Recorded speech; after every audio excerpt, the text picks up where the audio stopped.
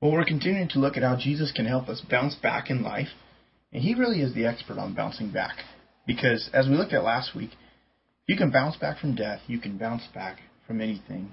And last week we handed out a bouncy ball with a verse attached, and it's a verse that's a prophetic Old Testament passage that it comes from a prophetic Old Testament passage that Jesus came to fulfill. So Isaiah 61:3 says that he came to give them beauty for ashes, the oil of joy for mourning, the garment of praise for the spirit of heaviness, that they may be called trees of righteousness, the planting of the Lord, that he may be glorified. God's intention is to turn the downturns in our lives into a point in time that marks the turn from ashes to beauty, from mourning to joy, and from heaviness to pain. He really does want the oh-no's in your life to be a seed that grows up into something solid and a pattern of real righteousness. My default mode when I blow it is, and I realize I've blown it or someone else points it out to me, is to start justifying myself, start talking about why I did what I did. Most of us are pretty good at that. All of us, actually. In fact, we deal with things that bring us grief. Whether it's death or disease or the loss of financial security or a marriage, the death of a dream. There's kind of a sliding scale of grief that we deal with. And sometimes we grieve because we've been disappointed, or we've disappointed ourselves and we've really blown it in some way. And in this series, what we've been trying to do is look at 6 different words that Jesus used that outline how to respond, how to bounce back in life. All these words start with the letters, the prefix re, which means to go back or to do again. So the first part of bouncing back, which we looked at last week, is we need someone to deal with our sin. That is the collective fall behind every individual fall. And Jesus, he dealt with this in his resurrection. And then the next thing, which what we're going to focus on today, is repentance. Repentance is this. It's to go back and to admit the truth about us that God wants to change. The word itself, repent, actually, and most of us know, it brings to mind strange-looking people carrying signs and sounding mad, but the word itself simply means to change your mind. Repentance is the point in time when you agree with God. And we do not bounce until we actually hit the bottom. Balls don't just bounce mid-fall. They bounce once they actually hit the ground. And so the bottom of our fall occurs whenever we admit the truth about ourselves. And honestly, God has been aware of it all along, quite possibly so of people in our lives, but we've either been refusing to deal with it or we've been totally in the dark about it. And so until you get to the point of addressing the truth specifically that God wants us to see, we just keep on falling. And even if we manage somewhat of a human-powered bounce back, God will just bring another fall our way. And so this is key. Admitting the truth is ground zero of the bounce. It's really the bottom. And so because of that, we don't want to delay it. Repenting isn't just this generic, I'm really sorry. It's a specific aha moment that actually gets us moving in another direction. It turns us around. And so what I want to do is I want to look at a passage that helps us to see what happens both before and after true repentance. And we find it in the book of 1 Corinthians, which is a letter written from Paul, one of the early church starters in the first century. He wrote it to a church that he had begun. He had started this church. He was writing a letter back to them in 1 Corinthians. And Paul, in 1 Corinthians, it was a very direct and pointed letter. He was confronting a specific sin and some patterns that were a real problem. And so he rebuked very strongly. He rebuked the church. He called them out on some very direct sin. And so we're going to look at what happened after they received that letter. In 2 Corinthians, after they'd received the first letter, they'd made some changes. And so in 2 Corinthians chapter 7, he writes back to that same church to say they've obviously repented. There was real evidence of change. And so true repentance is always accompanied by specific before and after events. So first off, you'll see this in your outline, before repentance, there is sorrow.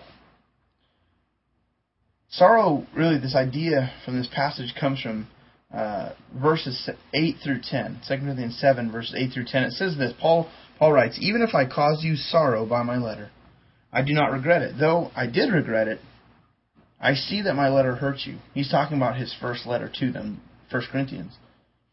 But he goes on, he says, but only for a little while, yet now I am happy, not because you were made sorry, but because your sorrow led you to repentance. For you became sorrowful as God intended, and so were not harmed in any way by us. Godly sorrow brings repentance that leads to salvation, and it leaves no regret. But worldly sorrow brings death. And so repentance is always preceded by sorrow. And that's why we have this notion of just saying, I'm sorry. But just because we feel bad doesn't mean we actually change or we necessarily make any changes. It really can go in two different directions that we find from this passage. And the source of pain was Paul's first letter to this church. He refers to that in these verses. It was pretty direct. It really stung. It kind of sounds like Paul had real concern about the pain that his letter caused them. And the reason for the concern is that they could have just gotten mad at Paul, and they could have missed the point altogether. They could have been mad about his delivery or the timing or the way he said it. And because of that, he was concerned that this feedback or the rebuke would just go right over their head. But now what he's saying is he's happy, he's relieved, because the sorrow that they experienced caused by his letter, it did exactly what God intended. It was sorrow that led them to repentance. You see that in those verses. And so there's these two different directions that sorrow can take us. First off, there's this worldly direction, or there's a godly. So there's worldly sorrow, and I want to just distinguish between these different types of sorrow. First off, worldly sorrow. The focus of this kind of sorrow is really on the pain itself. There's no point to it. All that really matters is that we find a way to make it go away. We're sorry we got caught, not really sorry about what we did. We're disappointed that we've got to stop because someone's brought it to our attention, but we're really not deeply hurt or grieving over the sin itself and our involvement in it. And so with this kind of sorrow, we just try to make it go away however fast we can. We do this one of two ways, either by numbing the pain or by blaming the pain. We numb the pain by finding something in this world to make us feel better, whether that's some sort of a drug, alcohol, some sort of outlet to allow us to escape the pain. Or some people blame the pain. We do this by finding someone in this world to get mad at. If we can find anyone obvious, then we usually end up, if we can't find anyone, then we typically direct our frustration and our blame towards the one who's in charge, which is God. But both of these tactics focus our attention on our world and not us, which is why this is referred to as worldly sorrow. Paul, he describes this as just worldly sorrow. It's kind of like you're deciding that the check engine light in your car is the problem and not the engine itself. And so you just keep banging on the dashboard trying to make it go away rather than popping the hood and looking inside and seeing what the real problem is. We just keep banging on the dash, hoping that maybe one of those blows to the dash will just cause that light to turn off. And that's kind of how this looks. This worldly sorrow path, it brings death. The separation between us and God only grows. There's no real relief with worldly sorrow, so we find ourselves just stuck. And our only relief is from turning to God Himself. And all of that worldly sorrow, the result of it is just continued frustration, anger, bitterness, more destructive patterns. And so God, what He wants to do, though, He wants all of that pain, He wants to use that to draw you closer to Him instead of pushing Him away. We tend to do that, though. We tend to push Him away. We tend to push others away. And so instead of really bouncing back, we end up experiencing more and more pain.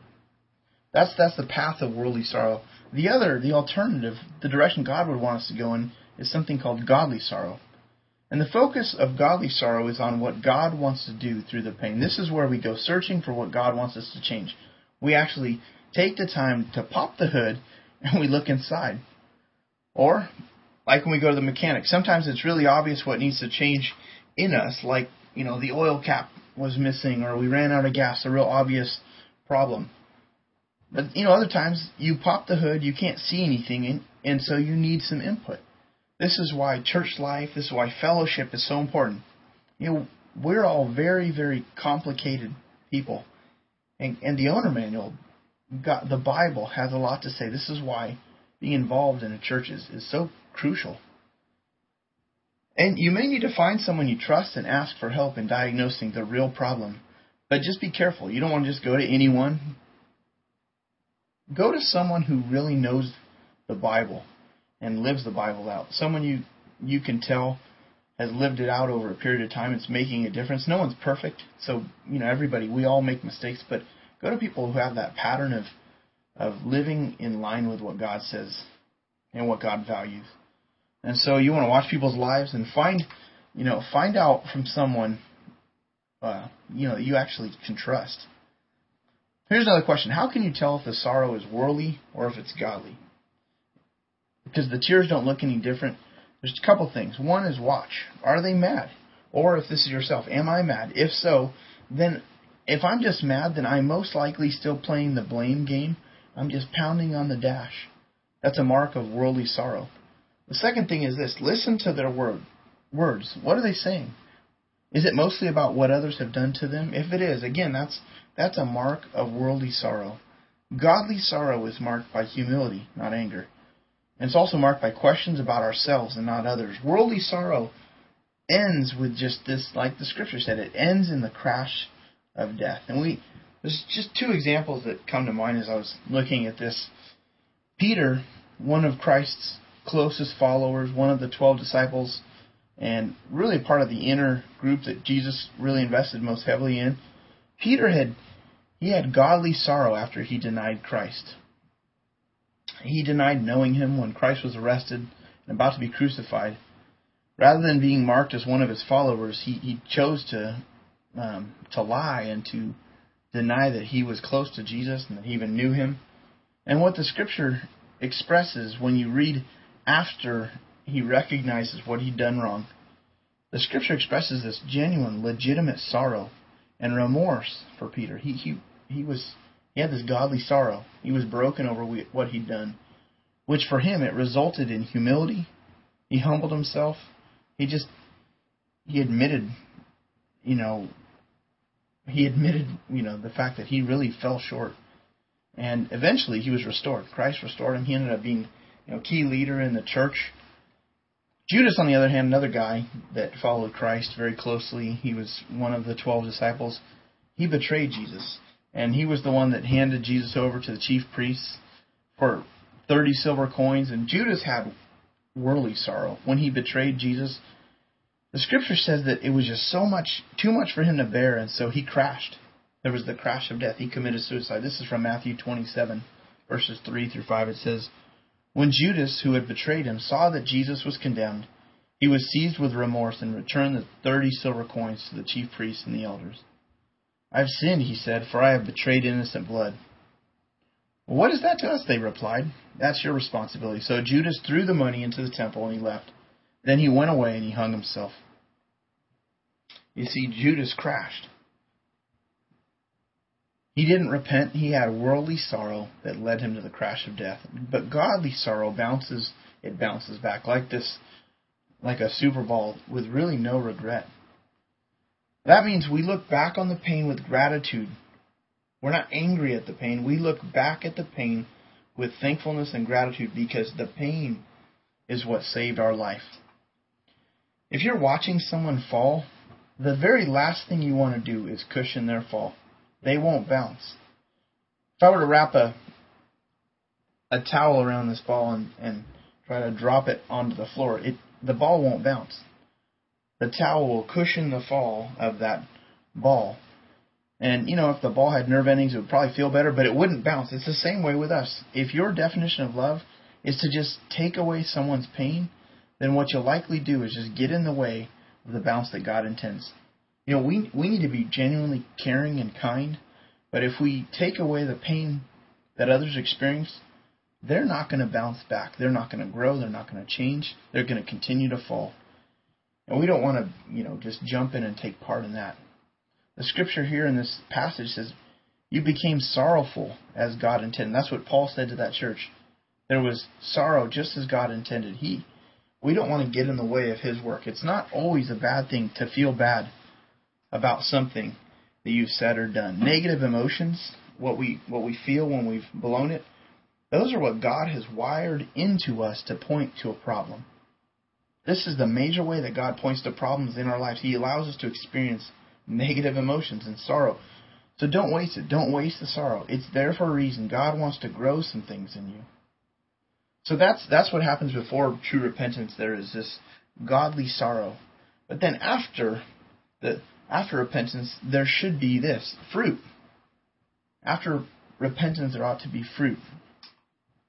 Would it be enough for any of us if we got in a car accident and a fender bender, and if the person who hit us got out of their car, looked at the damage, and then just said, no, sorry, and got back in their car to drive away?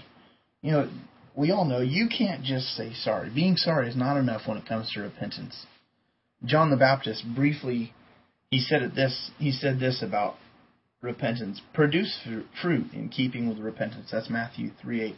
Repentance, as he was describing, is like this tree with roots that go deep down into our soul. The best way to identify real repentance is by the fruit that it actually produces.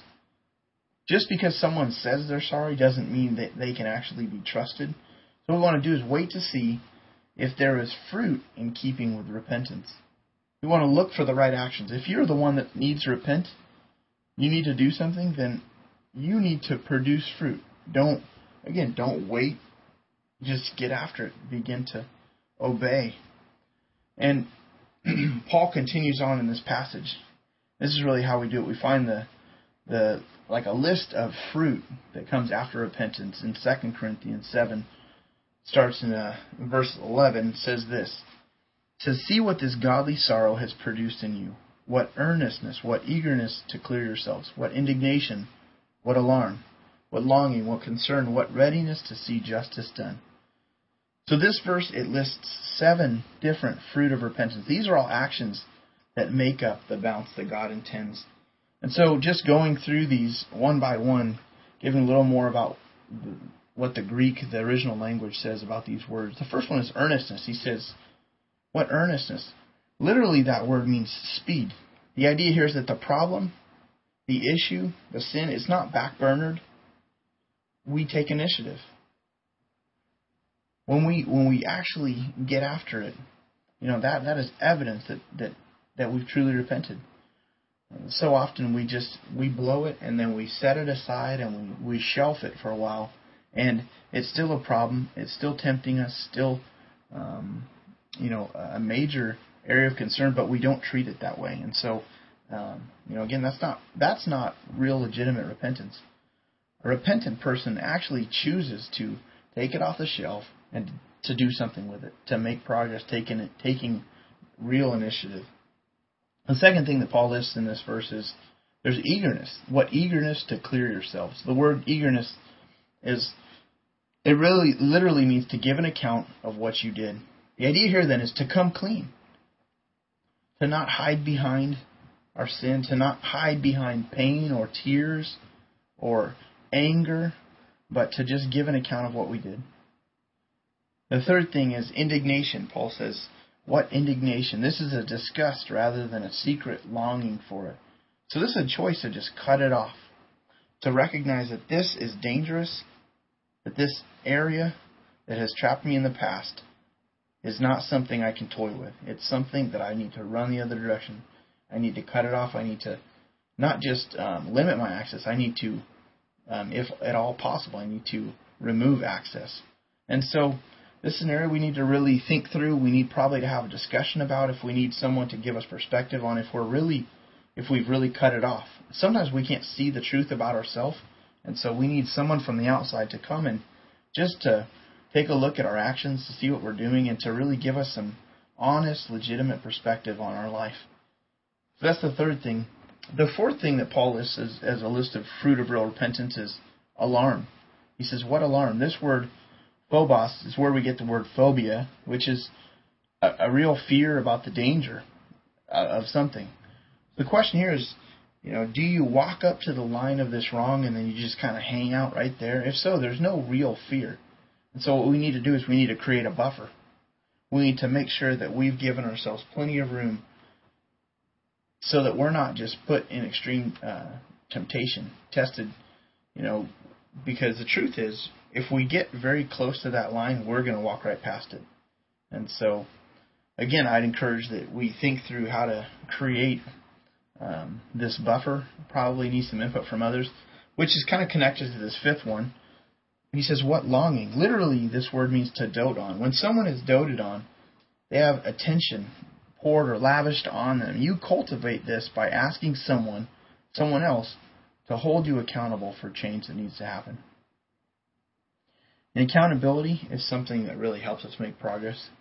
And so, if if you've been through that process of godly sorrow, you recognize the need for change, then it makes sense to include a few people in that process, just to admit, here's what I've done, here's where I'm headed. This is the new direction I'm going in. Would you just, keep an eye on me? Would you ask me a question here and there and check up on me? So that's the fifth thing he said. There was this real longing. So the sixth thing he says is the concern was there. Concern means to boil. The urgency doesn't go cold when the pressure is gone. And so you've made a plan. You've thought through, how do I stay free from this long term? Because oftentimes we see a little bit of progress, and then the urgency is no longer there, and then we blow it again. And so what Paul's saying here is there's legitimate concern. There was this legitimate concern. They thought through how to change. In the case of the church, they'd actually planned out some changes. The seventh thing he addresses here is justice. He says, justice is the sense of you really want to make it right. And the key here is making amends. Making amends. The fruit of repentance just doesn't grow overnight. These seven things, this is where God wants us to focus our attention. The fruit of repentance, it's planted, then it's watered, then weeds need to be removed. But as you work on the fruit of repentance, God, He takes this fall and He turns it into something like a bounce. And if we'll allow God to work through the pain and the sorrow that our sins, our struggles, and all of our failings have produced, only then can we find healing and freedom from this pain.